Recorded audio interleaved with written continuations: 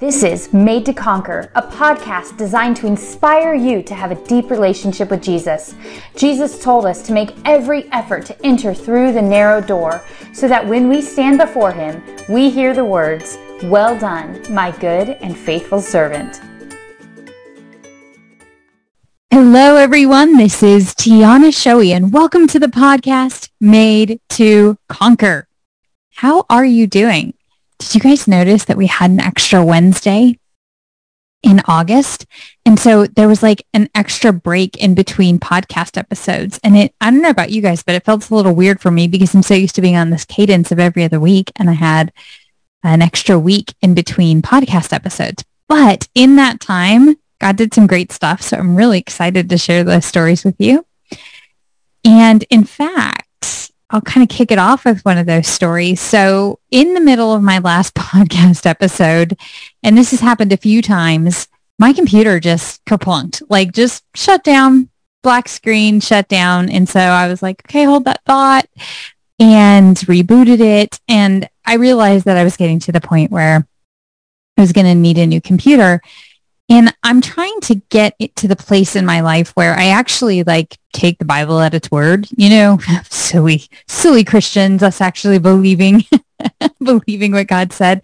And Jesus says, don't worry about what you're going to wear, about what you're going to eat. Don't worry about these things, pray about them. And the Bible talks a lot about this, praying about everything. And so, you know, I just knew that the Lord told me, I want you to pray about this. I want you to pray about the situation with the computer. And so that's what I did. I just started praying about it. And a couple of weeks ago, one of my friends just mentioned to me, I bought my dad this computer and he didn't like it. It's a great computer, but it's just sitting here collecting dust at my house. And I was like, I actually need a new computer. How much do you want for it? And he goes, I'll sell it to you for $500. So that he kind of messaged me. He shot me a message on Sunday morning. And then Sunday afternoon, I was driving in the car with my husband, and I got a notification that somebody had gone on the website and had randomly donated $500, and it was the exact amount for the computer, and it was the exact same day that my friend had messaged me about the computer. So needless to say, God answered that prayer. So I just want to say thank you to the sister who donated to the computer, because everybody who's listening to this right now, you guys are a benefactor of this young woman being kind enough to donate to buy a brand new computer. So I'm actually recording this on the brand new computer. I spent the past hour getting everything set up, downloading all the software, getting everything good to go. So hopefully we'll be technical glitch free, but I just want to first of all say thank you to that sister, and just thank you, Lord, for answering that prayer and how you allow the body of Christ to work together. And it reminds me so much of that story of the fish and loaves. You know, God didn't need those fish and loaves to feed the 5,000, but he took what that little boy offered and he fed the 5,000. And then again, he fed the 4,000. So we're so blessed that God just takes the little bit that we offer and he multiplies it. And that's how the kingdom of God works. And it's such a great kingdom to be a part of. That God is so generous. He's so generous that he takes our little bit and he multiplies it. And so I know that God is going to do great things with this tool and with that gift that that wonderful sister donated to this. And so I just wanted to say thank you for being a part of that, and just praise the Lord. It's so great when he does these little, I started laughing. It was just a joyful laugh. And my husband's like, what's wrong with you? Because we were in the car driving, and I was like, you're not going to believe this.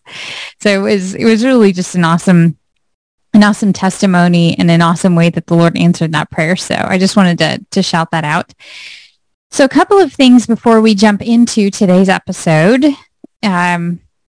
If you guys have not been on the website lately, Lena has been busy making great new designs. There's some cool t-shirts and water bottles.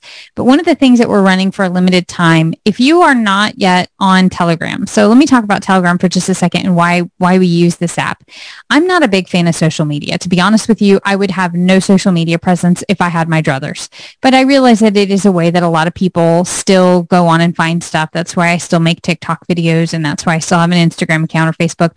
To be quite frank, I want nothing to do with any of these platforms, but the Lord we can still take things that the enemy means for evil and God can turn them into good. And so I still have them, but the part of the reason why I don't like to use them is they're shadow banning Christians. I mean, these are platforms who are working very hard to shut down the gospel message and to hide the truth. And as more and more stuff comes out about COVID and this, the way that they tag misinformation on stuff, it just, they're not working for us. Let me put it that way. Why I use Telegram is because it's not social media. It's a messaging app. And when I post it in there, you see 100% of my stuff. You don't have to scroll through. I don't post a bunch of stuff. I sometimes post I'll just get on and share if the Holy Spirit moves something in my heart. Sometimes I post pictures that are just really amazing because I'm a person who spends a lot of time outside. And so I just see God's hand everywhere. And if I have this, the other night, I was sitting down watching something. I don't watch a lot of TV, to be honest with you. I force myself to watch TV because it's the only time I sit still. I don't really care for it though. I'm always I spend the first 20 minutes oh, what am I going to watch? Because I really don't care for TV. I'm always what documentary can I watch, or what gardening show can I learn how to kill the weeds in my garden? I'd educational television, I guess is what I'm saying.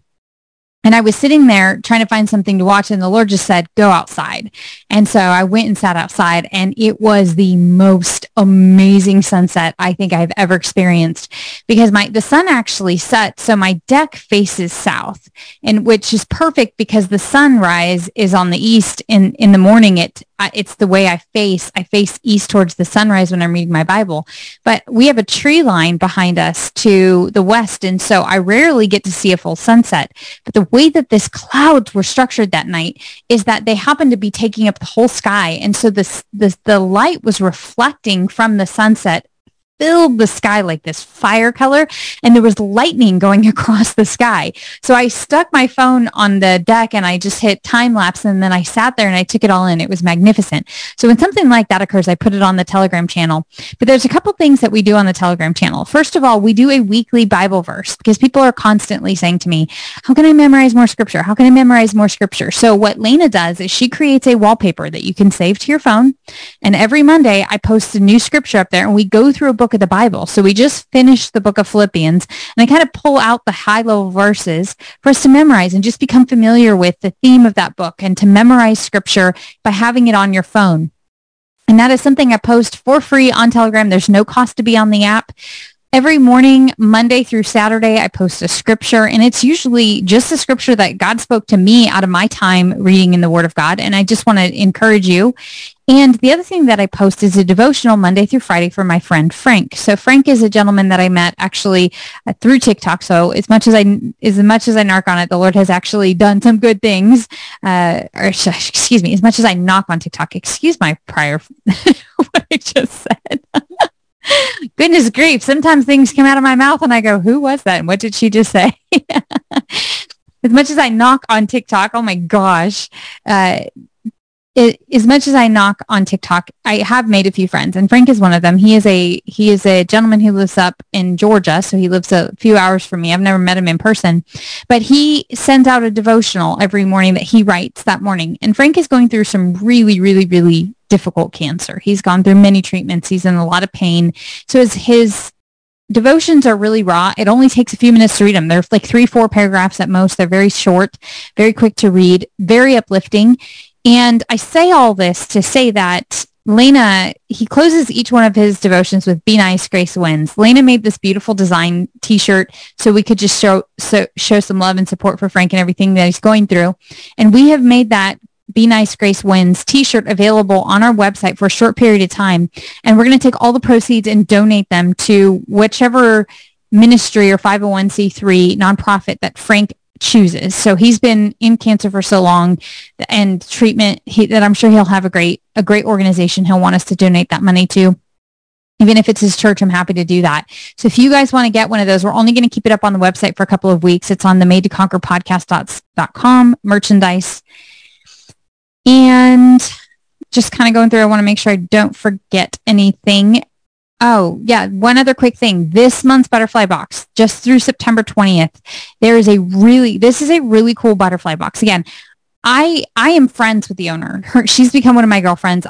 She's somebody that I genuinely have grown to love. And what she is trying so hard to do is to create this monthly box that gets you into God's word. So each month, while there are some fun goodies, it's really focused around God's word and in learning and growing in your faith. This month's box is really phenomenal because it comes with a Inductive Bible Study Guide. And it's this cool notebook that teaches you how to do Bible study and different study techniques and tips. It is a cool tool, and it comes with highlighters. I've had a blast since I got this box. So you get 20% off of your first box if you get a monthly subscription. And they now have a gift package that comes along with any subscription 6 months or longer that is included with your subscription. So if you go on the website, Butterfly Box or yourbutterflybox.com, you can also just go to my website, Made to Conquer Podcast. I have a couple links on there. Use the code Tiana20. You'll get 20% off, and you can get a really cool Bible study tool for this month. It is really quite awesome. So I just wanted to point that out. And then there was, goodness grief, my little brain. You would think that I would have all this written down, and because I tell myself every time I'm not going to forget anything, so I don't need to write it down. I have all my notes written down, but my announcements, no, of course not. There was one other thing. That was the other thing I was going to say. So over the past 2 weeks, I took this opportunity to really dig into God's word. And one of the questions I'm asked a lot, and this is a question that comes through TikTok a good bit, is what Bible study tool can you recommend? So apart from the inductive Bible study tool that I just mentioned that comes in the Butterfly Box, I've had a friend who's told me for months now, you need to get Chuck Missler's Learn the Bible in 24 Hours. Now, I grew up on Chuck Missler because that's who my dad grew up listening to. If you've never listened to Chuck Missler, he's quite an interesting gentleman. He's now with the Lord. He's out of here. He's celebrating. He's living the good life now. But he did leave us a tremendous amount of wisdom before he went home to be with the Father. And he has this amazing Bible study called Learn the Bible in 24 Hours. I got the audio version, and then I went online and spent a few bucks to download the notes that come with it. I think you can find some of his stuff on YouTube, but I bought the audiobook, and it's great. I'm like at hour 20 of 24. I'm almost done with it, and it has been phenomenal. So he does a great job going through and explaining so much. What's cool about Chuck Missler too is that he was a scientist. So he really approaches the whole topic from a very different perspective. So, I mean, he gets into God's word. This man knows God's word, and you're going to just walk away so blessed and learning so much. One of the things that I learned that I was like almost embarrassed that I had never put together. Did you guys realize, and I'm embarrassed saying this, but here I am. Did you guys realize that Jesus was crucified on the exact same spot that Abraham took Isaac to sacrifice him? And Chuck goes through and breaks this down. Like, where God told Abraham to go and where Abraham went to sacrifice Isaac was eventually where Jesus was crucified. I mean, the symbolism and just the parallel stuff is just phenomenal. Chuck also corrected something that I have misspoken about on this podcast, so I guess I should take the time to correct this. I am not above error or above reproach. If anything, I hope that this podcast inspires you to spend more time searching these things out in God's word. Chuck says that frequently. Don't take my word for it. Search God's word for yourself. That is my heart as well. I am not infallible. I have certainly said things that if I went back, I'd go, ooh, I did not say that correctly. I catch mistakes I make all the time. In the last episode, which was an almost 2-hour episode, I referred to the parable of the 10 virgins as the parable of the 12 virgins. So I am completely and totally human, and I make human mistakes. But one of the mistakes that Chuck points out is that a lot of people misunderstand after Solomon died, when the kingdom split into two, the 10 and 2 tribes, and I've talked about that a lot. You have the 10 tribes of Israel and the 2 tribes of Judah and Benjamin. He said, while that was the land distribution, if you read through the different stories, you'll see that some of the tribes left Israel and moved down into Judah. So it wasn't a complete 10-2 split when you look at it from which tribes ended up living in those areas. So Levi did come back to Judah. And so when you have the story of the exile going to Judah, you'll notice that when they come back, all 12 tribes come back. And that is because some people from all of the tribes ended up living in Judah and went off into exile, which is like how I did not connect those dots. But he said it's a common misunderstanding. And since he taught me that, and I realized one of the things that I've said wrong on this podcast, I figured it would be only fair to share that with you. But there's so much stuff that Chuck covers, and he talks so much about the science, and he talks so much about how there is no explanation for some of the things in the Bible except for the fact that they are supernatural and outside of this realm. In other words, God wrote the Bible. And when you see some of these things that Chuck points out, it's just mind-blowing how unbelievable it is. And so I highly, highly recommend that you Learn the Bible in 24 hours.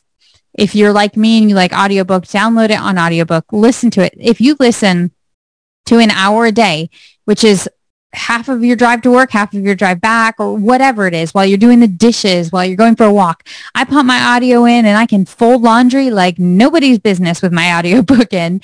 I'm not trying to be, I'm obviously very sensitive to family time, so I'm not closing my family out when I do that. But you can go through this whole thing in 24 days. I have managed to listen to 20 hours in one week. Yeah. So I got it a week ago on Saturday. So a week in 2 days.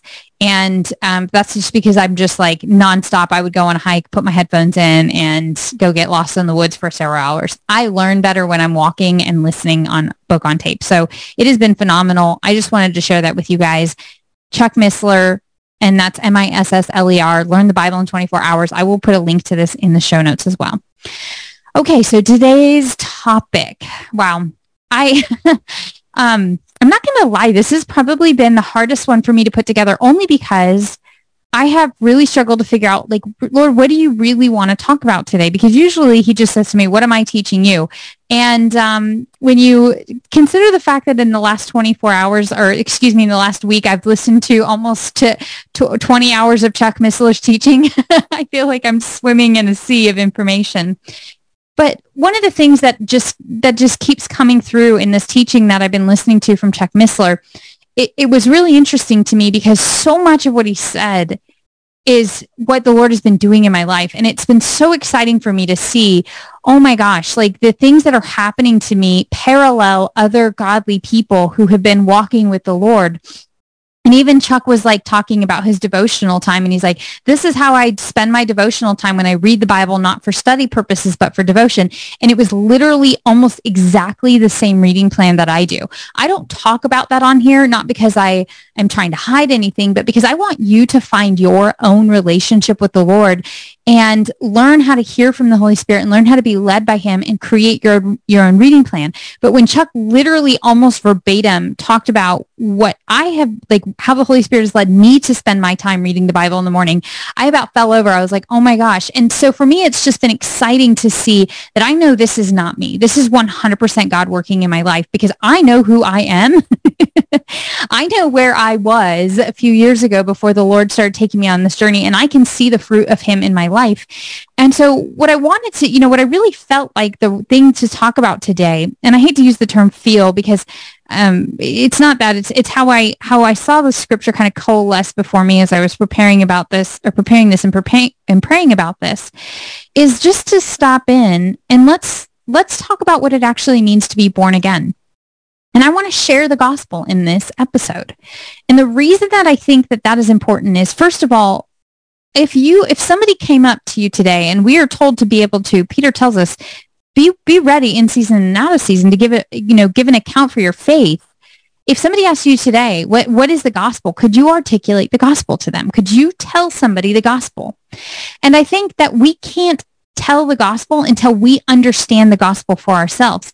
And I think sometimes as I look back at my journey as, growing up in the church, walking away from the Lord, coming back and saying, okay, Lord, I'm going to come back, but this time it's going to be real. And I don't want anything. I don't want fakianity. I don't want religianity. I don't want churchianity. I want biblical Christianity. What does that actually look like? As I've gone on this journey and I've heard Chuck Missler reiterate so much of what the Holy Spirit's taught me through my time in the Word and time listening to Bible teachers, I just thought this would be a good time for us to just check in and say, what is the gospel message? Is that real and alive in my life? And then how do I share that with other people? Because one of the things that is becoming so evident as things progress down the timeline and as I learn more and more about eschatology, which is end time study, is that our time here as the church is short. Now, I get the criticism all the time. Tiana, we've heard this for a long time, but I got to tell you guys that Ezekiel 36 being fulfilled, the Jews being back in Israel, speaking Hebrew again for the first time, what Chuck Missler explains that I've learned over this Bible study is that part of the reason that if you go through the history of the Bible, and I've talked about this a little bit, the Bible was written in Hebrew and Aramaic is actually a few chapters in Daniel. And again, what I've learned from Chuck Missler is that those few chapters in Daniel that are written in Aramaic actually talk about the Gentile world. And so it's not by coincidence that a Gentile language is used to talk about the Gentile world. And he breaks down the chapters in Daniel that are written in Aramaic. And when you read those chapters, they're about the Gentile world. And so I think it's Daniel chapter 2 through Daniel chapter 7. And then it goes back into, and I forget exactly, maybe it's 4 to 11. But when it's talking to the Hebrew people, it's in Hebrew. When it's talking to the Gentiles, it's in Aramaic. And then the Bible was then translated into Greek, and Chuck Missler goes through and explains why that is so profound and what, how incredible the Greek language is. That's the Septuagint. And then eventually we had the New Testament added onto it. And then we have kind of the history of the English Bible from there. And I've talked about that a little bit in some of my other podcasts. But I thought to myself, as I was kind of, thinking through all of this, it's really important for all of us to check in and make sure we're on the right path. We're headed in the right direction, that we're doing what we need to be doing in these times, because as we see these miraculous things occurring, as we see the fact that the Hebrew people, sorry, that's where I was going with that. I kind of got sidetracked a little bit there. But, the Hebrew people stopped speaking Hebrew for a long time. Part of the reason that Daniel wrote the Bible in Aramaic is because at that point they were taken into Babylon captivity, which was the language of the time. And so Hebrew was not commonly spoken. And Chuck Missler breaks this out for us. And again, this was something that I learned so much. I've learned so much listening to this Bible study from his. So there was a long gap where Hebrew was not the common language of the Jewish people. Today it is. Hebrew is the common language spoken again. And so Chuck goes through and breaks down all of these things that are so prophetic that have happened. The fact that Israel is a nation again, the fact that they're back in their country, the fact that they are speaking Hebrew again, the fact that we're seeing mass migration to Israel, the fact that we are seeing major energy issues about to happen in Europe. It's already happening. If you're paying any attention, what you'll see is that because the Russian gas has now been completely cut off, Europe's energy costs have skyrocketed. I mean, we are beginning to see the things that the Bible prophesied, the World Economic Forum, putting together the one world government, all of these things. And so as Christians, this is the time for us to be on our knees, praying, engaging, not complacent, not just kind of sitting on the sideline waiting things out. We should be like Daniel in these times, where Daniel, when he realizes that the 70 years are up, when he studied and said, hey, it's time for us to get back in the land, Daniel got on his knees and he started praying and he started engaging. And it's in Daniel chapter 9 where Daniel is fasting and praying for his people, engaging and getting prepared for what is going to happen, that Gabriel comes down and gives him the rest of the end time prophecy. And so this is how we should be. And I've talked about this many times on this podcast. This is nothing new. This is how we should be. We should be so completely and totally a part of God's kingdom, filtering everything through God's kingdom, understanding what it really means to be born again, that everything in our lives is led by the fact that we're Christians. This is not a Sunday thing. This is not a Wednesday thing. This is not a casual thing. This is not a part of our lives. This is the core of our lives, and everything in our life flows from it. So I just wanted to take this time on this podcast episode to just talk about what it means to be born again. And so we can all just check in and say, am I born again? Am I living my life by the Spirit? Am I following Jesus? Am I who I think I am? Is my life what God has called it to be, called me to be, and called it to be? And do I understand this? Can I articulate the gospel message to somebody? So I want to make it simple. I want to talk about what the Bible talks about, simply what the gospel is. Obviously, we're going to go a little bit deeper into some of this, the Romans Road. We're going to talk at a high level about the Romans Road and understand what the gospel message is and what it really means to be born again at a high level, in hopes that, first of all, you walk away going, heck yeah, yes, I am born again. I'm filled with God's Spirit. I am a Christian. I'm living my life the way that I should be. And I am like Daniel. I am on my knees. I'm praying for this culture. I'm engaging. I'm not backing down. I'm looking forward to the return of Christ. I'm excited. And I understand the season that we are in. And I now know how to share the gospel. And I can easily, given any opportunity, share the gospel of Jesus Christ. And so that's what I hope we walk away from this. And if you are not a Christian and you're curious, like, what is the gospel? What is this crazy stuff that Christians talk about? Because here's the reality. Because of churchianity, because of fakeianity, because of religianity, a lot of people don't understand what the gospel is. A lot of people think that they're rejecting Jesus. It was funny because I was having a conversation with somebody who is a self-proclaimed agnostic. And I asked them the question, that is an apologetics question, and this I get from Frank Turek. I don't have enough faith to be an atheist. And the question is, if Christianity were true, in other words, you could prove beyond a shadow of a doubt that the Bible is 100% true, which, by the way, we can. But anyway, that's a side note. If Christianity were true, would you be a Christian?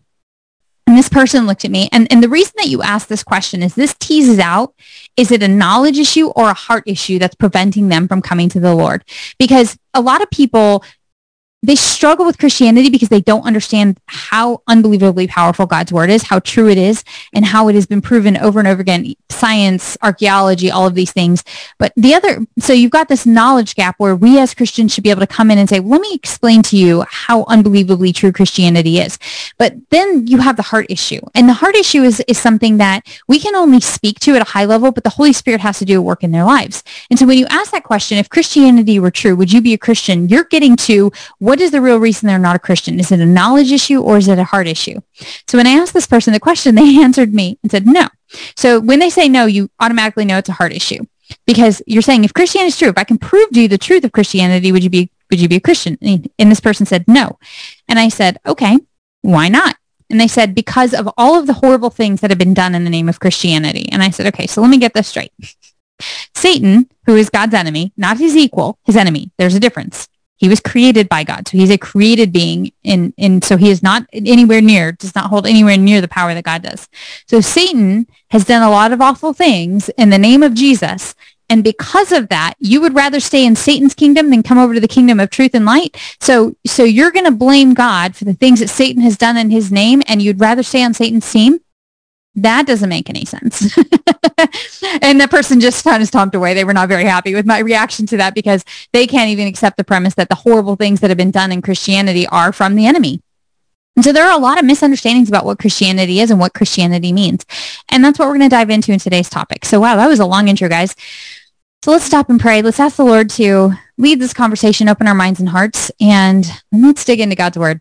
Heavenly Father, we just thank you.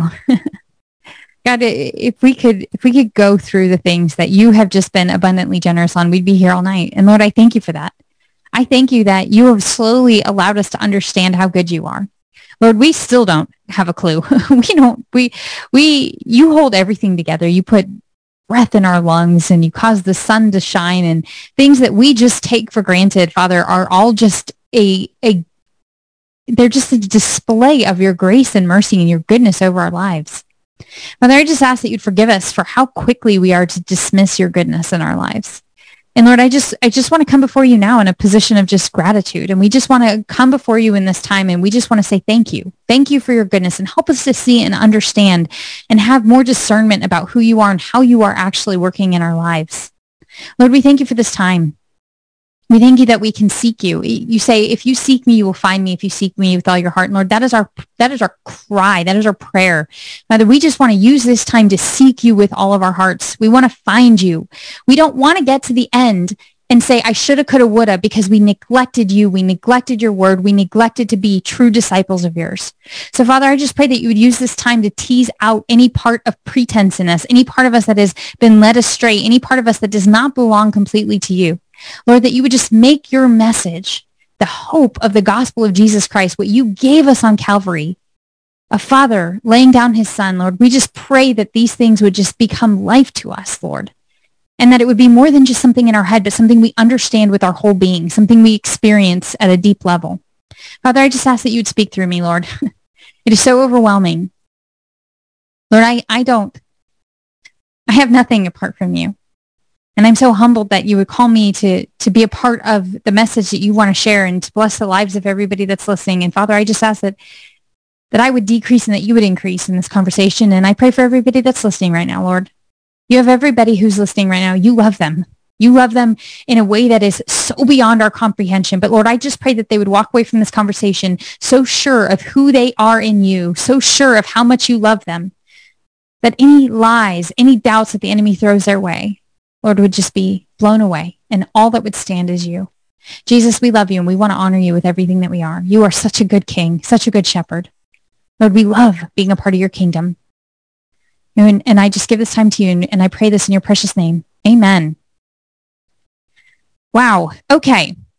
My brain is going in 1,000 different directions. I'm not going to lie. Keeping this in a single focus is going to be hard because there's just been so much over the past couple of weeks, especially since listening to this Bible study, but some things that occurred. I'm going to start before we jump into this. What does it mean to be born again topic? I want to tell you guys a story. I was talking with somebody who is not a Christian, but they grew up understanding Judaism. And so they had kind of this Jewish perspective and understanding of things. And this young lady was talking to me about the fact that she had a really strained relationship with her parents, but she really truly wanted to honor her parents and wanted to be faithful to the commandment, to honor your mother and father. And so she was talking to me about the fact that she just really struggles to feel positive emotions towards her parents, but she wants to do the right thing. And so I asked her the simple question, well, what is love? Define love to me. And when you ask somebody who doesn't know Jesus that question, it's very hard to answer. You get all kinds of answers. And so if you're listening to this and you know Jesus, you probably will have a different answer than if you're listening to this and you don't know Jesus. Because I can tell you right now that you don't have any clue what true love is until you know Jesus. And I don't mean that to sound condescending if you're listening to this and you're not a Christian.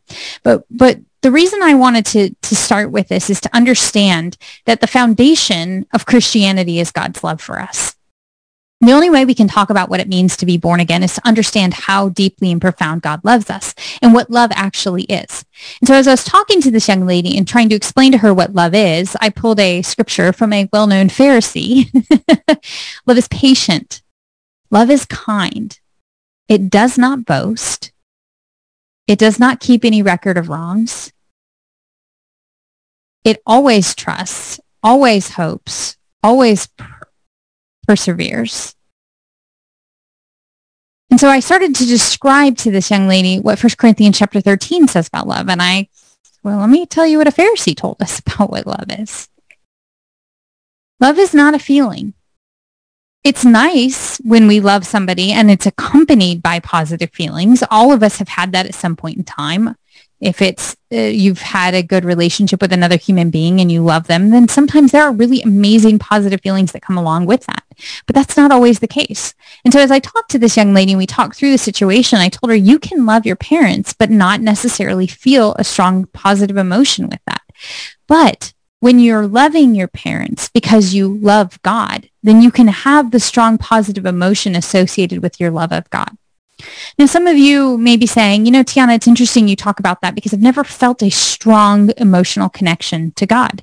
And I want to say to you that there will come times in your walk as a Christian where your emotional connection to God is stronger than others. There have been times where I'm like, am I even alive? I feel nothing. And there are times when I'm so overwhelmed by my love for God and the emotional side of it that I am left speechless. You've heard me on this podcast many times just trying to talk through tears. But I wanted to start this by recognizing and acknowledging the fact that sometimes when it comes to being a Christian, you just have to continue to do the things that God tells you to do and trust that some of the emotions, some of the feelings, some of that comes later. It's not always instant and it's not always immediate. And sometimes it is and sometimes it's not. But we are not living this life based on how we feel. And what I reminded this young lady is that you can disagree with your feelings. I want to say that again. You can disagree with your feelings. A lot of people write me and ask me questions. Tiana, how can I believe in a God who allows so many bad things to happen and this and this and this and this bad thing happened to me? And how can I believe that God is good when these bad things happen? And I too look at the world right now. And I follow a particular social media influencer, and I'm not going to mention it on here because I don't want this to be the focus of today's podcast, but it highlights some of the very horrible and horrific things that are happening in our society at an alarming pace. They're not isolated incidences. And I just cry out and I think to myself, these people need to be wiped off the planet. And I get so angry, but I don't have to agree with the way that I feel. Instead, I can say, you know what, Lord, but these are people you love. These are people that you died for. These are people you care about. I may think what they're doing is despicable, and I have a righteous anger, and I have a right to feel that righteous anger, but I don't have to agree with my sentiment that these people should just like die, right? In other words, I don't have to always agree with my feelings. Part of being a mature adult is saying I can feel one way, but still act a different way. And I can tell my feelings that I acknowledge you, I acknowledge what you're saying, but I don't have to always agree with my feelings. And until we come to that place in our lives where we can say, I can feel one way, but do another thing, and God will eventually change that, it's going to be hard to understand what it means to be a Christian, because the reality is we have to start off with the foundational understanding of the fact that every one of us is broken and hopeless without Jesus. Nobody wants to hear that. When you start off the gospel by telling people what's wrong with them, it feels like you're doing a bad sales job. But the problem, I think, and I've talked about this in other episodes, with why we are in the state of Christianity today is that we've not told the true story of the human condition. We're so in a hurry to get people to say the sinner's prayer that we kind of miss the whole why you need the sinner's prayer part and why the sinner's prayer is important. So I wanted to start off by saying, as we go through this conversation, you're going to feel a lot of emotions. Emotions are real. God gave us emotions. We inherited our emotions from God. And so they're not a bad thing. But sometimes our emotions feel things that aren't necessarily healthy. And it's okay to disagree with your emotions. Let me give you an example. If you're a married individual, you should not allow lust for any human being to exist inside your heart, except for the love and adoration that you have for your spouse. And so there will be times when you feel attracted to another person. You do not have to agree with that emotion. You can say, you know what? No, I'm shutting that down right now. And this is why the Bible says, whatever is pure, whatever is noble, whatever is lovely, think about such things. You take each thought captive and you stop indulging in this lustful thing and you focus back on godly things. And so until we understand that we can disagree with our emotions or disagree with a sentiment that we have, we're going to struggle to understand the gospel message. And so I just kind of wanted to kick off with that story, because as I was talking with this young lady and I was explaining to her, it's okay that you don't feel like loving your parents, but continue to love them and do it because you love God. And at some point the feelings will come, because God will bless our faithfulness to him. And it won't always be a march. And I'm not saying that you will always feel love for your parents or you'll always feel positive emotion, but doing the right thing will become easier. And this is true with the Christian walk. There are going to be seasons and times, and this is what Psalm 23 is about, where we're going to feel these valleys of darkness, but we just have to keep stepping up and doing the right thing every day, trusting that my emotions don't lead my conversation anymore. They don't lead my life anymore. I am now a part of a different kingdom. And so I just kind of wanted to talk about that a little bit before we jump into this, because I think it's an important thing to understand. We're so often subjected to that emotional whim that we forget that we can disagree with the way that we feel. I can disagree with the way that I feel, and in fact, the longer that I've been a Christian, the more that I recognize a fleshly response to something and the Holy Spirit going, Tiana, we don't do that anymore. No. And so check yourself. And that is a great place to be. So let's talk about, what does it actually mean to be a Christian? I think another way of saying this is, what is the end goal of Christianity? If I were to ask you that right now, what is it like? What is the end goal of Christianity? Like, what is this whole Christianity thing about? How would you answer that? The Bible tells us that the end goal of Christianity, what it's all about, is restored relationship to God. We have this story of Adam and Eve walking through the garden, and it was paradise. If you ever looked at an animal and thought they were like the cutest little thing, and you wanted to spend all day like petting the animals and like, oh, animals, that's because originally we lived in paradise and we frolicked with animals. That was the design God created for humans. And he created us with a free will. You know, as I've said, people often say, you know, Tiana, how I can't love a God who allows so much bad to happen. And as I was praying about that, the Lord showed me something that was very profound. First of all, the whole foundation of Christianity, and I'm going to get into this as we get a little bit further into this, is faith in God. So we're trusting that God has perspective and insight that we don't have. And so that, there's a part of trust, and it's not trust and empty, like, ooh, I hope to the wind. No, it's trust in the solid foundation of the evidence that God has proven to us that he is good. It is because I see the goodness of God that I can have full faith in him.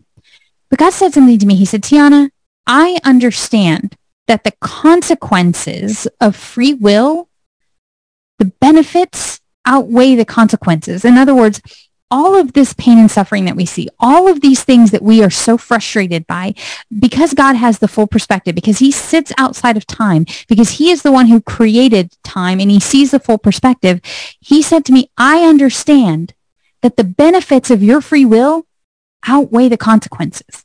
Because I've seen it mapped out. There's a couple different authors who write about this. Chuck Missler talks about this. Frank Turk talks about this. God had a few options when it came to how he was going to create the relationship with mankind. He could have made us robotic, no free will. And what that would have done is that would have completely distorted our ability to have a meaningful relationship with him. There's psychological phenomenons where if you abuse somebody long enough, they love you, but it's not a free will choice. It's a psychological response to the abuse that you've created in them. And so God could have just made us robots, but that would have completely negated our ability to create and to love freely. He could have taken evil out of the equation, and then we never would have really had a choice. And so these authors and these speakers kind of lay out the different options that God has, but I think simply enough for us to understand that God created us as free will creatures, free will humans, made in his image, so we could have a genuine relationship with him. And while there are certainly negative side effects to our free will, do I need to go down the list of what human beings have done with their free will? God understands that the benefits outweigh the consequences. And so that is the first foundational thing that we've got to understand, is that humans have a free will. And they were given that free will so they could freely choose to love God, freely choose to walk with him, or freely choose to live in the kingdom of the enemy and do horrible things in the name of the enemy. Now, the thing that I just said is that we live in a very binary world. You either live in the kingdom of God and you live for God, or you live in the kingdom of Satan and you don't live for him. This is where a lot of people have a rub with Christianity. They like to say, no. I am not a bad person working for Satan. Just because I don't follow Jesus doesn't make me a bad person working for Satan, but that's not what the Bible says. See, here, let me explain this fundamental principle to you. God gave Adam and Eve the garden. He gave them authority over this planet. When Adam and Eve chose to willfully sin against God, willfully, they knew what they were doing. Because what did Satan say to Eve? If you eat this fruit, you will become like God, having a knowledge of good and evil. Because that was Satan's original rebellion, is that he didn't want to submit to God anymore. He wanted to be the ruler. And let me tell you something as a side note. We all struggle with this. Every person who has made a decision to follow Jesus has had to come to the point where we say, I'm either going to surrender to the lordship of Jesus, or I'm going to continue to be the God of my own life. And we somehow think we're giving something up to follow Jesus. Let me tell you something. When you start to look at how complex the world is and how many things are being held together by spiritual forces behind the scenes and how delicate this entire thing is, you realize I'm really glad God's in charge. Like, there's so much comfort in knowing God is actually in charge. And as a Christian, he says, you don't even have to worry about things because I'm going to take care of you. There is so much comfort in that. But for some reason, our sin nature fights against that. And so we have this story where Adam and Eve willfully said, no, you know what, God, stick it to you. I'm going to eat the fruit because I want your knowledge. And thus entered sin, and thus entered the condition that every human being lives in. So the foundation of the gospel is this, that when mankind, and every one of us is guilty of this, made a decision to rebel against God, there was now a separation between us and him. But he loves us so much, and he so longs for free will fellowship with us, that he has gone to every possible length to restore that relationship to us, coming to earth in the form of a human being, living a sinless life and bearing our sin on the cross. That's the gist of the gospel message, is that God wants to have a relationship with us. And this is not humans reaching up to God. This is God reaching down to humans.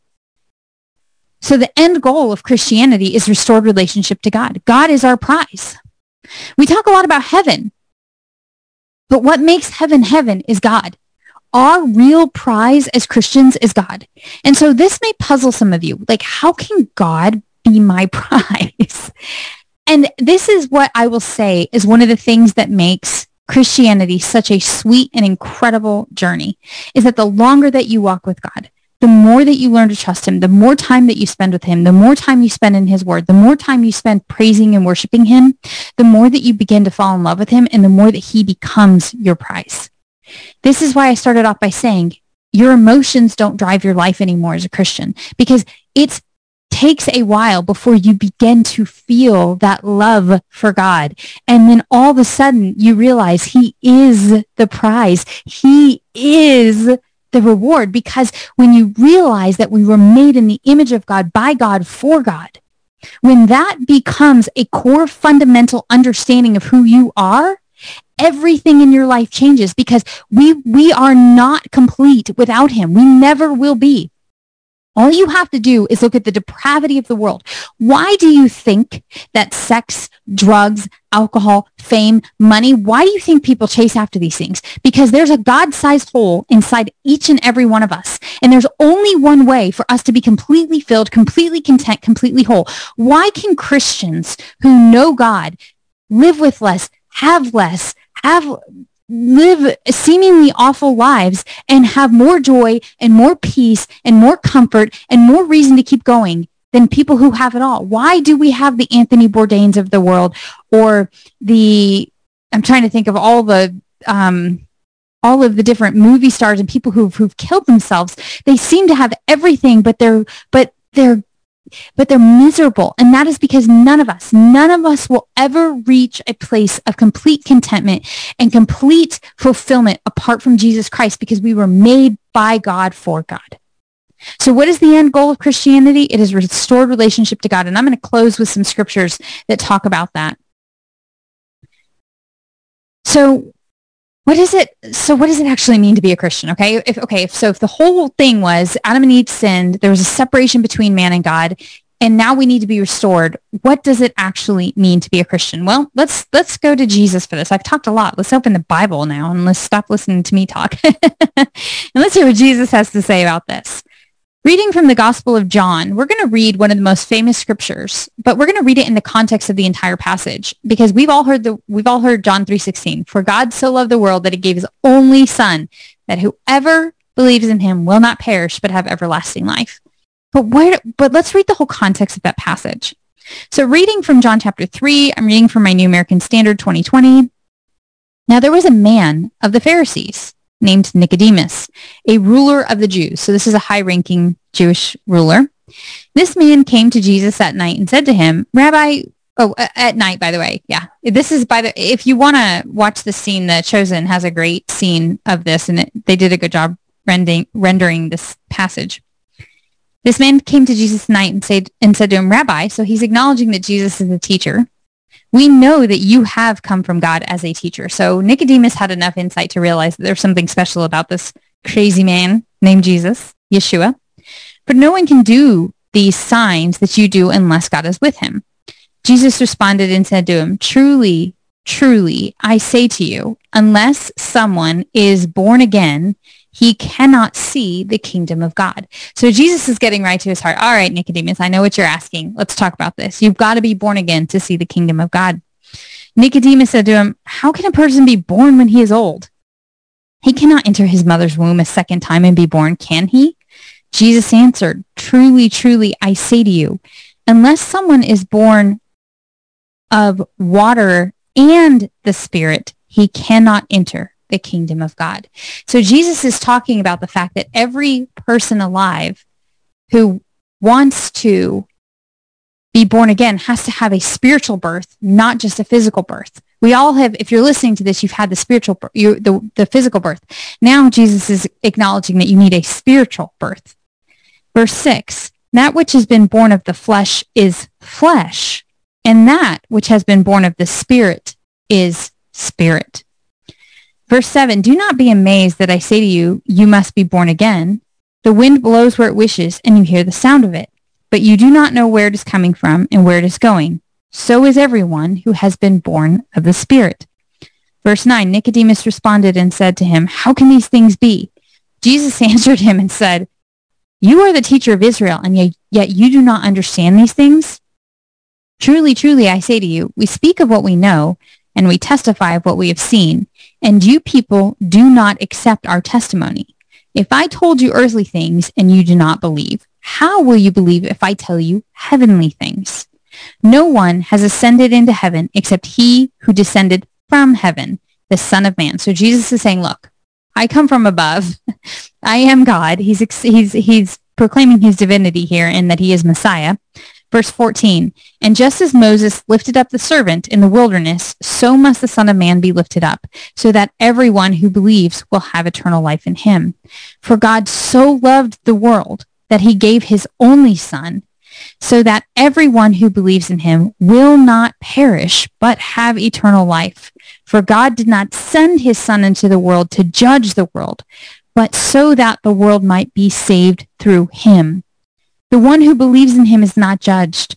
The one who does not believe in him is judged already, because he has not believed in the name of the only Son of God.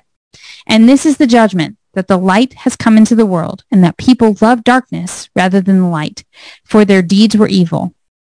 For everyone who does evil hates the light, and does not come into the light, so that his deeds will not be exposed. But the one who practices the truth comes to the light, so that his deeds will be revealed as having been performed in God. And I just finished reading John chapter 3, verses 1 through 21. So what Jesus is saying to Nicodemus is, look, you've had a physical birth, but if you want to become a part of my kingdom, you have to have a spiritual birth. And so this is why Christians use the term born again. I am born again. I am born of the Spirit. Interestingly enough, some of you may or may not know this, but the term Grateful Dead is referring to what? It's a rejection of the gospel. I'm grateful dead. I know that may have broken some of your hearts who are rock band stars, but part of the reason why I listen to very little, if any, secular music is Satan was, by the way, the Bible talks about the fact that he was very musically talented in heaven before he rebelled. And so the vast majority of music is Satan's byproduct. And quite frankly, I have enough filtering Satan out of my life that I don't want to add it anything else like TV, music, all that other stuff. I got enough that I'm cleaning out. I don't want any of that. And I'm not trying to be judging, but as we talk about what it means to be born again, you don't want the darkness in your life anymore. And this is what Jesus is saying, is he's saying, look, God loves you enough that he sent me. I came, he is God in human form. I'm going to bear your sin. I'm not here to judge you. I'm here to take your consequences upon me. But you've got to step into the light and go through that cleansing process. And if you're not willing to step out of the kingdom of darkness, and you're not willing to let me clean you, and you're not willing to put your faith in me, then you're not going to be a part of my kingdom. You cannot be born again.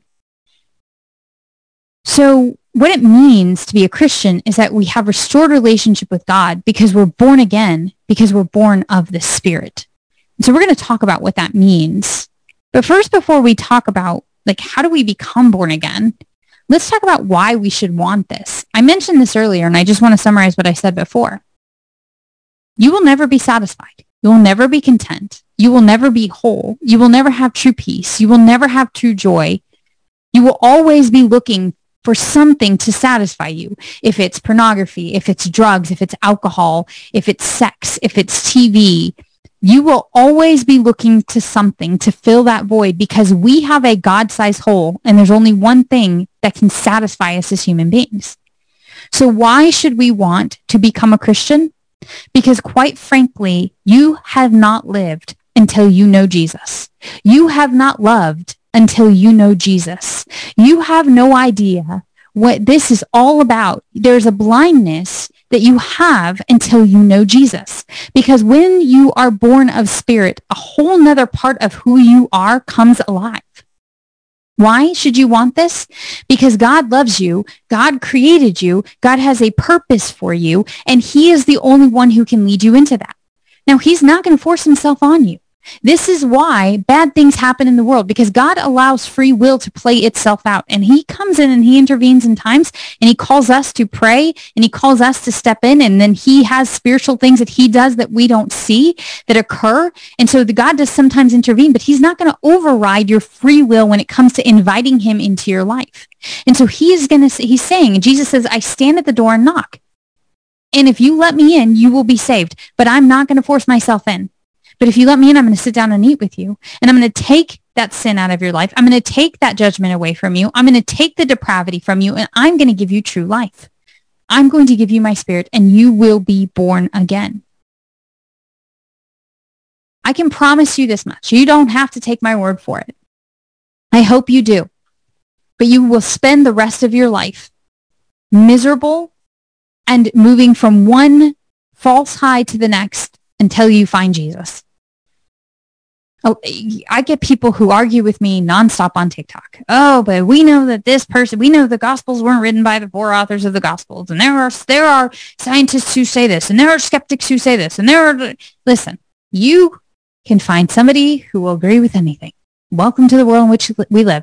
You can choose to reject God. You can come up with every excuse you want. And by the way, this applies to quote unquote Christians.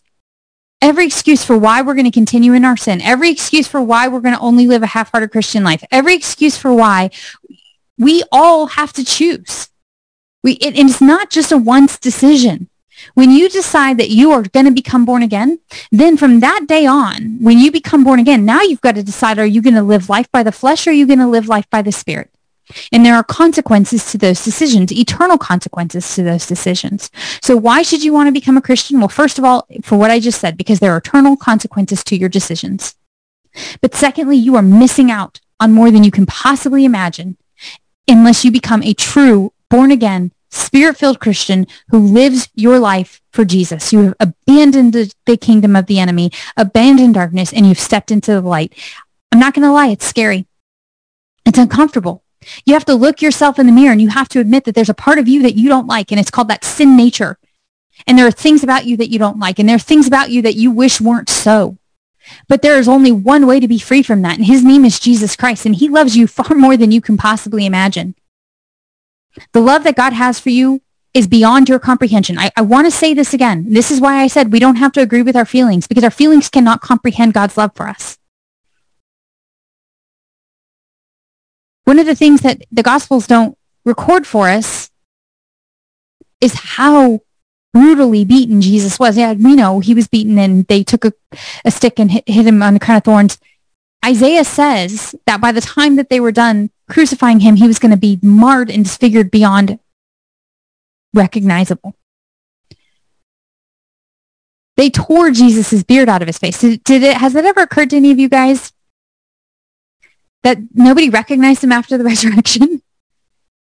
A big part of that was likely because his beard had been ripped out of his face. He looked like a different person. Now, obviously, he was in a resurrected body, and he could do things like walk through walls, but his beard was ripped out of his face. The amount of suffering that Jesus endured and that God the Father endured watching his son is incomprehensible to us, because we cannot understand the depth of God's love for us. He is the author and creator of love. This is why this whole love is love, it cracks me up. What Satan does so often is he takes God's truth and then he creates a counterfeit for it. Love is love. No, love is not love. God is love. And all these other counterfeits are just that. They're counterfeits of God's love. They're not real love. Why does God stand in such opposition to sexual immorality? Because he understands it's not love. He understands it's leading to death. It might feel good. It might seem good, but just because something seems a certain way or feels a certain way doesn't make it good. There is only one type of love that is good, and Jesus said it is the kind of love that lays down its life for somebody else. And I can assure you that if you are living in sexual immorality with somebody, you are not loving them. You might think you are, and you might be to the best of Satan's counterfeit ability, but you do not understand true love apart from the Lord. So why should we want this? Because we are broken, we are dying, we are in desperate need of God, and there is no sweeter thing that you could ever understand than the love of the Father and the restoration to him. So the end goal of Christianity is restored relationship to God. To have that, we have to be born again. And we should want to be born again because everything about who we are was designed for this. And everything else is a chasing after the wind. Everything else we as humans pursue is going to lead us nowhere. You get to decide with your free will what you're going to do. And if you've chosen to follow Jesus and you're listening to this, then I hope you understand that now everything in your life becomes about following Jesus and is a byproduct of that. And if you're still on the fence about whether or not you're going to follow Jesus, I just want you to understand that if you choose to reject him, God will honor that. But you will literally spend eternity regretting that decision. Because you haven't understood love until you've understood the love of Jesus. Until you finally said, okay, I'm going to trust you, Lord. And so that leads us to the next question. How do I become a Christian? What does that actually look like? Well, the book of Romans kind of lays this out for us. We're going to skip to the good part. And then we're going to kind of backtrack and go through what I call the Romans road. Because I think it's Paul lays out this exact story for us in the book of Romans, or the narrative that I'm talking about here, which is, okay, what does it mean to be a Christian? How do I become a Christian? And then what does it look like being a Christian once I am a Christian? So in Romans chapter 10, we'll start in verse 8. The word is near you, in your mouth and in your heart. That is the word of faith which we are preaching. That if you confess with your mouth Jesus as Lord and believe in your heart that God raised him from the dead, you will be saved. For with the heart a person believes, resulting in righteousness, and with the mouth he confesses, resulting in salvation. So what Paul is saying is that to become born again, we say, you know what? Jesus is Lord. And I am now going to put my faith in him. And then we believe in our heart. This is not a feeling. This is a decision that says, at the core of my being, I am putting my faith in Jesus Christ. I am trusting him from this moment forward with my salvation, with my eternity, and I am going to follow him. There are some very serious ramifications to that, and Jesus talks about this. I'm not going to sell you a cheap gospel on this podcast because the gospel is not an easy message. The core of the message is you're rotten to the core and you're dying of a disease called sin. And you will spend eternity separated from God, which is, trust me, it's not going to be a party in hell. A lot of people are like, well, I'm going to be with my friends in hell. Trust me. It is not going to be a party in hell. It ain't no dog pound. It is a place where the fire does not go out.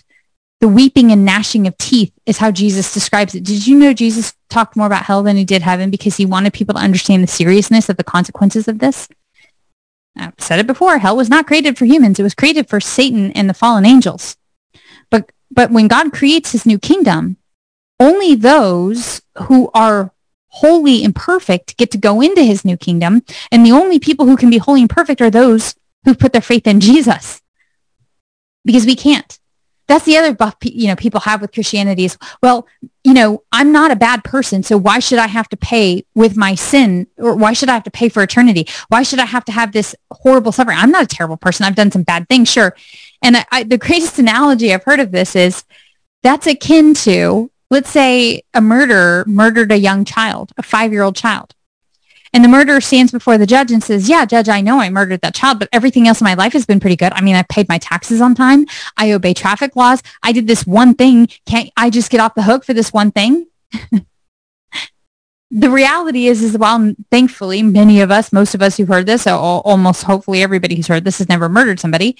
The Apostle Paul did, by the way. He murdered a lot of people. Murder is a forgivable sin. There is no sin that God cannot and will not forgive. I want to say that again. There is no sin that God cannot and will not forgive. All of us have been guilty of murder at some point in time because the Bible says if you've hated your brother, you've murdered him. All of us have been guilty of some sort of fornication and adultery because the Bible says if you've looked at another woman lustfully, you've committed adultery or fornication. God's standard is absolute perfection. And so none of us can stand before him and say, well, I want my good deeds to outweigh my bad deeds. And why do you want that kind of responsibility? Jesus says, just put your faith in me and I will make everything new in your life. So you can go about it and you can strive all the days of your life and wear yourself out and exhaust yourself. Because let me tell you what, right now, we can't be good enough. We don't have the willpower. Sin dominates us until Jesus sets us free from that.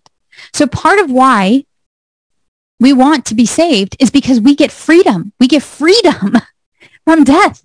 Jesus comes into our lives, and by the power of the Holy Spirit, because we are born again, we begin to live a life by the Spirit, and we don't have to indulge these parts of us that are leading us to death.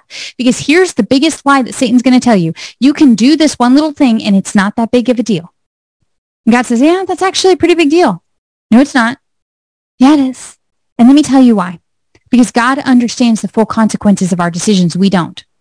One of the things that the Lord gave me a picture of one time to help me understand why it is such a good thing to put our faith in him and to not need to understand everything, but be comfortable with his authority and with his leading is he kind of had me imagine. So I'm going to walk you guys through this. Imagine that you've got, and I've told this before, so this is not going to be new to some of you who've listened to this podcast before. Imagine you've got a child who's like, I'm hungry. And you do the greatest thing any human being could ever do for another child, for another human being, and that is make them macaroni and cheese. Okay, I'm sorry, I'm a macaroni and cheese fan. I like boxed macaroni and cheese. I'm not gonna lie, it is the reason I got a little bit extra padding on my thighs right now. Okay, I love boxed macaroni and cheese. It is my guilty pleasure. So what do you do when you go to make macaroni and cheese? You go fill up a pot of water and you say, okay, I'm gonna make you something, but it's gonna take a few minutes for it to cook. And you go fill up a pot of water and you got to boil it because nobody wants to take the packaged macaroni and cheese and put it on crunchy noodles. You got to boil those noodles. And it takes some time. But you, as the adult in the situation, understand the perspective. You understand the process that has to occur for the macaroni and cheese to be served. But let's say that this child, while waiting for the noodles to boil, gets so frustrated and so angry that it's taking so long because they're so hungry that they walk up to that pot of boiling water and they go to reach it and grab it because they're just going to eat right now because they're hungry. And you run up and you're like, no, because you understand what's going to happen when that child reaches up and grabs that pot of boiling water. They just want food and they understand that there's food in that container. Why can't they have it? This is exactly what we do with sin. God says there's a process I have to take you through. There's things I understand about sin that you don't because I created the universe and I put all this into motion. And you think you're just innocently reaching for a pot of boiling water and you're just going to get some food. But what you don't understand is you are about to bring pain and death and destruction into your life. I understand these things. So trust me, trust my perspective, and I will save you from these things. And I will give you the macaroni and cheese, but you just have to wait till it's finished cooking, kid. This is what it is to be a Christian, is just to say, you know what, it's okay. I don't have to understand the whole process, but I know the one who does. And you rest in that, and you rest in the completed work of Jesus on the cross. So how do we become Christians? We believe in our heart that Jesus is good, that he saved us, and that we can put our faith in him to save us, and that we don't have to do this ourselves. I don't know why, but there is such a movement. And this is just such a non-true, it is an unbiblical movement to have a form of self-righteousness. And we do this either as non-Christians or as Christians all the time. This is Satan's wide, broad path that leads us away from what God's ultimate plan is. And on one side, we have those that reject the free gift of salvation that Jesus offers and says, no, I'm not going to be a Christian. I'm going to let my good deeds speak for themselves. This is what, by the way, the whole Muslim faith is founded on, is that if they do enough good things, then Allah will forgive them at the end. Well, I hate to break it to you, but Allah is not who you think he is, and he has no ability to forgive you or have mercy on you, and he has no intention of doing either of those. By the way, if you want to know who Allah is, read 2 Corinthians chapter 11, and that will tell you exactly who he is. But anyway, I digress. So you can go over here and you can do these good works, but I hate to break it to you, you're never going to be able to outweigh, because your standard, your best will still never meet God's standard, which is why he became that for you, so you don't have to do that. And then on the other side, we have these quote unquote Christians who are so hell-bent on having to earn something and just live this religious, disgusting life. And this is what Paul talks about in the book of Galatians. And he actually addresses this a good bit in the book of Romans. Like, stop trying to earn your righteousness. It's a free gift. Accept it. God owes you nothing, but he gives you everything. Just rest in that and accept that. But there's this legalistic side, and there's a couple cults that come out. Actually, every cult is founded in your works, I should say. And they all deny the deity of Jesus. But it's just astounding to me. Like, why would you want that kind of responsibility? Listen, you say, God, I want macaroni and cheese. He's going to cook it, deliver it, and put it on the plate for you. You don't have to get in the kitchen. Stay out of the kitchen. Let God be in the kitchen. He's God. It's a beautiful message, and it's a simple message when we understand it at its core. So that's what Paul's saying in Romans, is that you just have to just accept the free gift of salvation. And we're going to go through that in a little bit more detail. But first I want to read to you, though, that there's a part of this that is hard. And I don't want to sell you a cheap fake gospel, because the gospel message is we're all rotten and we're dying. And we have no hope apart from Jesus. But in Jesus, we have complete hope. But there's a cost. You cannot continue to live your life the way you've been living it and follow Jesus. He makes this painfully clear. So we're going to read one of the many times that Jesus addresses this, starting in Luke chapter 14 in verse 25. He says, "Now a large crowd were going along with him, and he turned to them and he said, 'If anyone comes to me and does not hate his own father, mother, wife, children, brothers, sisters, yes, and even his own life, he cannot be my disciple.'"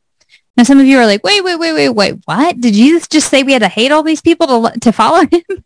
What he's saying is not that you have to hate them. In fact, that's the exact opposite. You have to love them. Love is a commandment that Jesus gives us, and it's part of the requirement of being his disciple. What he's saying is, if your love for me does not supersede your love for everybody else in your life to the point where you choose me above them, then you cannot be my disciple. One of the saddest conversations I've ever had was a woman who chose to follow Jesus and give her life to him, and her kids really started pushing back against her faith. And she called me and she said, "I love my kids. Do I have to choose Jesus over my kids?" And I said, "Absolutely you do.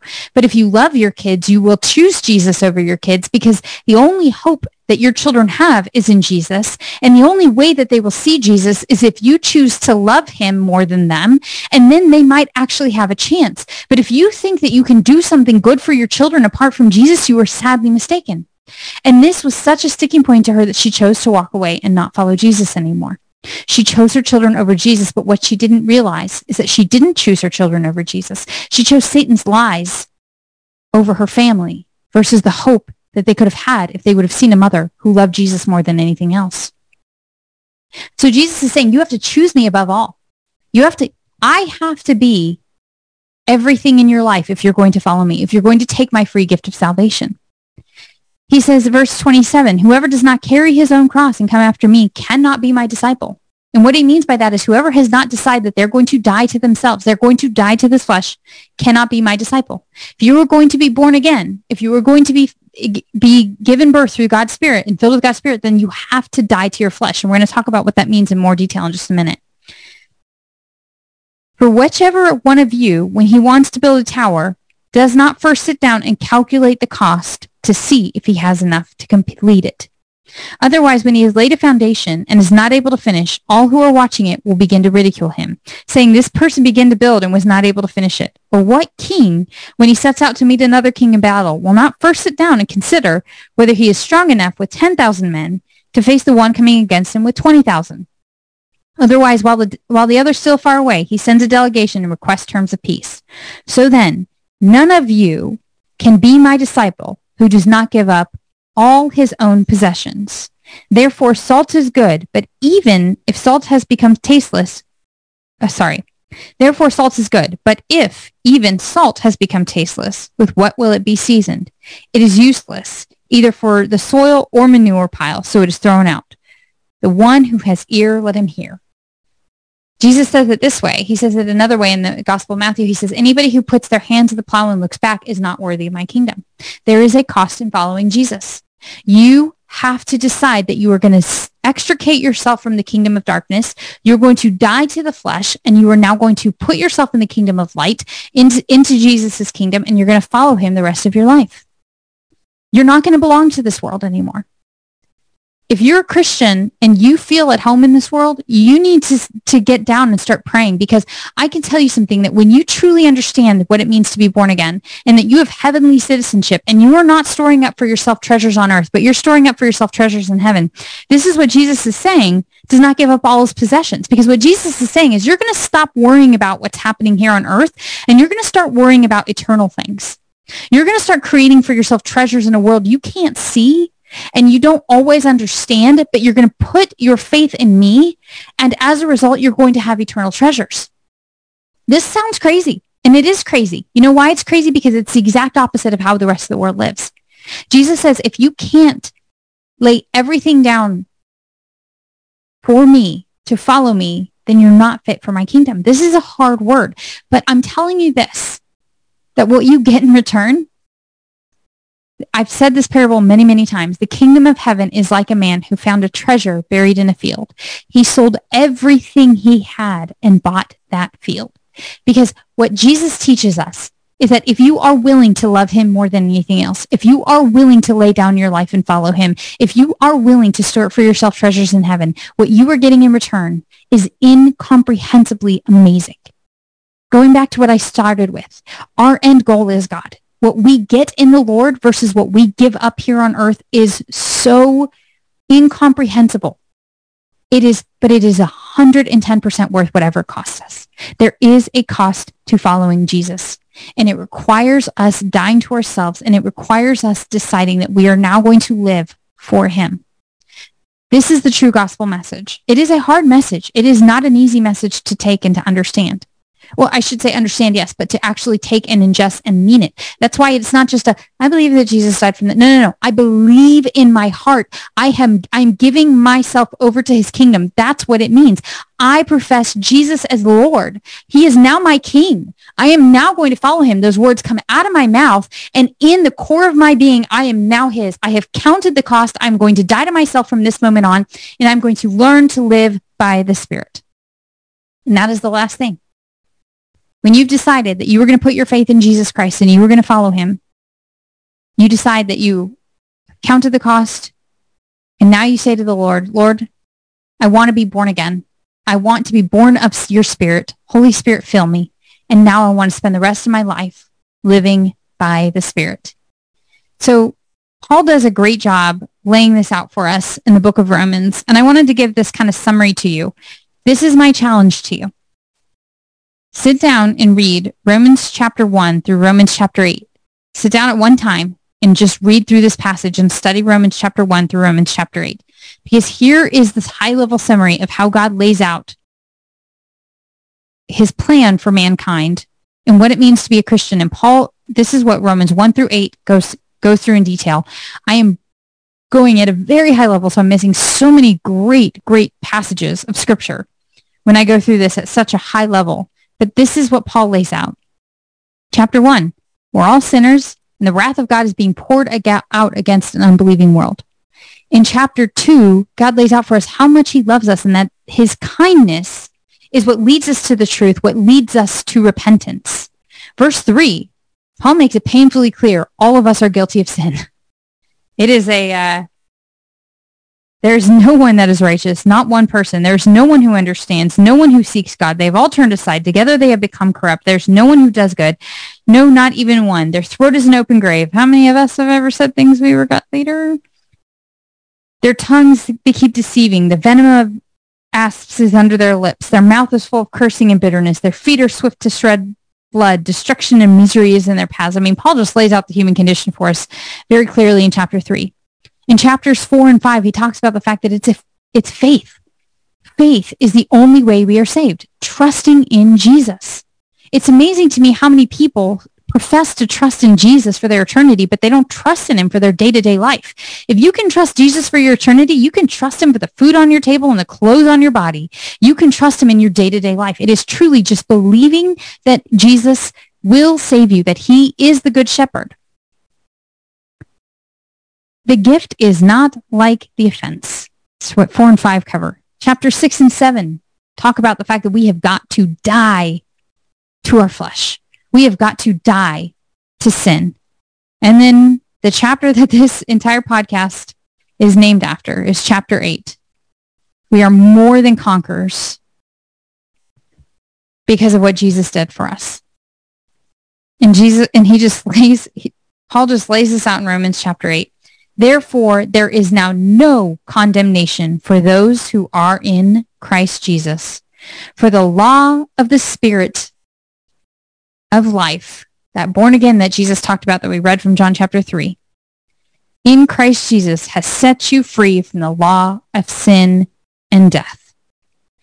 Verse 9, you are not in the flesh, but in the Spirit, if indeed the Spirit of God dwells within you. But if anyone does not have the Spirit of Christ, he does not belong to him. That's what Jesus said. You got to be born again. You got to have Jesus' Spirit in you. If Christ is in you, though the body is dead because of sin, yet the Spirit is alive because of righteousness. I could go on. For all who are being led by the Spirit of God, these are the sons and daughters of God. In verse 37, but in all these things we overwhelmingly conquer through him who loved us. So please take some time to read Romans chapter 1 through Romans chapter 8 and just understand that the beautiful gospel message that Jesus is laying out for us. So I'm going to summarize everything that I've just said. And I've said a lot of things in this past, I don't know how long I've been on here recording. The gospel message is this. God loves us. He created us with a free will so we could have genuine fellowship with him. But we sinned. All of us have. And we have now caused a separation between us and God. But he has offered us life to become born again. And to become born again, we must decide that we are going to follow Jesus. We must count the cost and recognize that we are no longer going to be a part of the kingdom of this world. It's not going to make sense. We're not going to be liked. We're going to not fit in. We're not going to be comfortable here anymore. But we are giving up. We are forfeiting the temporary pleasures of earth for eternal treasure that we find in Jesus. And that ultimately the prize that we get at the end is the King. There is no hope. There is no life. There is no joy. There is no peace. You can have temporary things. You can have temporary treasures. You will find yourself chasing after the wind the rest of your eternity, the rest of your life on earth and all of eternity. But you will never find what you're looking for outside of Jesus because he is everything. God loves you incomprehensibly. You cannot imagine how much God loves you. And he loves you so much that he made a way for you to spend eternity with him by coming on this earth, by loving people unconditionally, doing miracles, but most importantly, by laying down his life so that we could be restored to him. He became the one that bore our punishment. He took upon him what we deserved. And he gives us a free gift of salvation if we decide that we're going to follow him. And if we decide that we're going to follow him, then we ask him to fill us with his Spirit. We ask him to become born again. We confess with our mouths and we believe in our heart. We know that Jesus is going to say that Jesus saves us. And then we spend the rest of our lives living by the Spirit. And the Bible teaches us what that looks like. But at the end of the day, this is all about having restored relationship with our Creator. God is our prize. And I want to close with Psalm 16 because the psalmist understood this. This is a psalm of David, and this is both a messianic psalm. It speaks about Jesus, but it's also a psalm that we who are Christians should understand at the core of our being. And as we learn to no longer be driven by our feelings and our flesh and our emotions, but instead to be led by God's Spirit, when our emotions finally get in line with God's Spirit versus our flesh, we will feel these things at a deep level. But until then, while we are learning to die to our flesh and live by the Spirit, this may seem foreign, but I promise you there will come a time when this resonates deep with who you are. And if you have not gotten to this place in your relationship with the Lord, we're going to stop and we're going to pray at the end of this because I want every one of you who's listening to this to know, to have the same desire for God. And there will be something that changes inside of you. He becomes everything to you. And you can't imagine life without him. And you just wonder why you went so long without this. It's just, it's impossible to describe. But I can tell you this, that God is good. God is really good. And yeah, there are a lot of things that don't make sense, but we don't have to understand everything because we know the one who does. And we can say, Lord, I want some macaroni and cheese. And he's going to say, you know what, kid? Sit down. And in time, he'll be ready. But until then, you've just got to trust me through this process. And it's not going to make sense. And it's not always going to be easy. But if you keep following me day after day, and you put your trust in my son, there's going to come a day when you're going to look back and there will be no more tears. There will be no more pain. There will be no more sorrow. And we will finally experience what we're going to read about in Psalm 16. Protect me, God, for I take refuge in you. I said to the Lord, you are my Lord. I have nothing good besides you. I've read to you guys before from Psalm 73. My favorite verse in the Bible, whom have I in heaven but you, and earth has nothing I desire besides you. How do you know you're born again?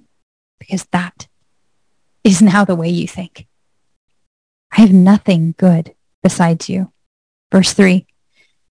As for the saints who are on earth, they are the majestic ones. All my delight is in them.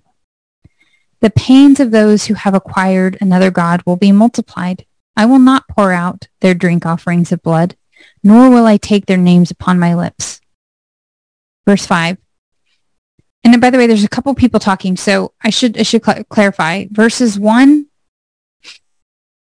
through 2 are David talking. Protect me, God, I take refuge in you. I said to the Lord, you are my Lord. I have nothing good besides you. Verse 3 is the Lord speaking. As for the saints who are on earth, they are the majestic ones. All my delight is in them.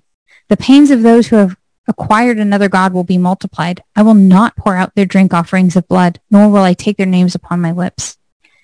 Now David goes back here, starting in verse 5. The Lord is the portion of my inheritance and my cup. You support my lot. The measuring lines have fallen for me in pleasant places. Indeed, my inheritance is beautiful to me. I will bless the Lord who has advised me. Indeed, my mind instructs me in the night. Listen to this, verse 8. I have set the Lord continually before me because he is at my right hand. I will not be shaken. Therefore, my heart is glad and my glory rejoices. This is what it means to be a Christian, my friends. I have set the Lord continually before me because he is at my right hand. I will not be shaken. Therefore, my heart is glad and my glory rejoices. My flesh will also dwell securely. This is the Messianic scripture, verse 10. For you will not abandon my soul to Sheol, nor will you allow your Holy One to undergo decay. Jesus was not going to undergo decay. So this is a Messianic prophecy. In verse 11, you will make known to me the way of life. In your presence is fullness of joy. In your right hand there are pleasures forever. You will make known to me the way of life. In your presence is fullness of joy. In your right hand there are pleasures forever. Some of you have listened to this, and I hope most of you said yes, amen, and none of this was new to you. Some of you may feel a bit discouraged right now because you've never understood this kind of relationship with the Lord. And some of you may not be Christians at all, and you think, this is the craziest thing I've ever heard, or you're sitting here going, I've never heard the gospel talked about like this. I didn't understand that this is what it was. Maybe you're contemplating giving your life to Jesus. Here's what I want to talk to you guys about.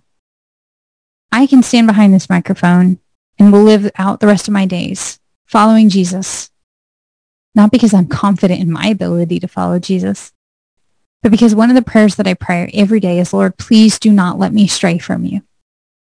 I trust in Jesus as the good shepherd to get me to the finish line. My hope is in him. My trust is in him. I've abandoned any concept that I can do anything good for God, but I trust in him. If you are struggling to understand what it means to follow Jesus, the first thing I will say is ask him to teach you. Ask him to teach you what it means to follow him. Cry out daily and ask him, Lord, don't let me leave you. Keep me tucked in the hem of your robe. Keep me like a lamb at your feet. Teach me what it means to follow you. Because Jesus said, if you ask, you will receive. If you seek, you will find. And if you knock, the door will be open to you. And he's not talking about getting money. He's talking about the things that really matter. The Jews were so angry and rejected Jesus as Messiah because they wanted freedom from Rome. But God understood what they needed was not freedom from Rome. They needed freedom from sin. Until we understand how desperately we need a Savior in our internal being, we're never going to appreciate who Jesus is and what he really did for us. We need freedom because we are in bondage until Jesus sets us free from sin. We live a life from one death to the next, a slave to our whims, a slave to our emotions, a slave to this world, a slave to the things that drive us, our passions and our desires. And if you want freedom, you want hope, and you want life, then you lay yourself at the feet of the Good Shepherd. You die to yourself, you put your faith in him, and you follow him by the power of the Holy Spirit for the remainder of your days. And then you let your light shine before all mankind. So you take this message that you heard today and you share it with anybody who will listen in every opportunity that God gives you. And you live your life unashamed for Jesus, not of this world. Heavenly Father, we thank you that you sit outside of time. You created all of this. You see all of this. You see the beginning and the end. It is so wonderful to just rest in the fact that you are God. You got this. The only thing we have to do is sit as children at your feet and follow you every day. And Father, that is the cry of our heart, Lord. We don't want to accept anything other than the true gift of salvation. We want to be born again, born of the Spirit, and live by the Spirit. Jesus, we've counted the cost. The cost of not following you is far greater than the cost of laying down everything to follow you. Jesus, just help us. You are the Good Shepherd. Shepherd us, Father, through the narrow gate, on the narrow road. We place our trust in you because we cannot do this ourselves. We will spend the rest of our lives exhausting ourselves trying to do this apart from you, but Lord, instead we trust in you. We confess right now that you are the Lord, and we believe in our heart that you died and rose again, and we trust you to save us, and we trust in your righteousness. And so, Father, we, like Abraham, by faith we will live our lives. Faith in you, faith in your goodness, understanding that your goodness abounds around us always. Father, use us. May we be good stewards of this time we have left. Use us, Lord. Write our names in your Lamb's Book of Life and help us to just be good and faithful stewards and servants of yours. Jesus, we love you and we thank you that we can ask for these bold things. We can ask for the salvation of those that we love around us. We can ask for our own salvation because you love us. And you love to give good things to us. And what greater thing can we ask for than eternity with you? May we just have hearts like David that long for you. May we understand what it means to have you as our treasure. Teach us to die to ourselves and live by the Spirit. We love you and we thank you. You are so good. And we pray this in the precious, precious name of Yeshua Mashiach. Amen. Thank you guys for listening. We'll catch you on the third Wednesday. Thank you for tuning in to this episode of Made to Conquer. Please be sure to subscribe, leave a review, and tell your friends and family, anyone else you think would enjoy joining us on this journey of drawing closer to Jesus.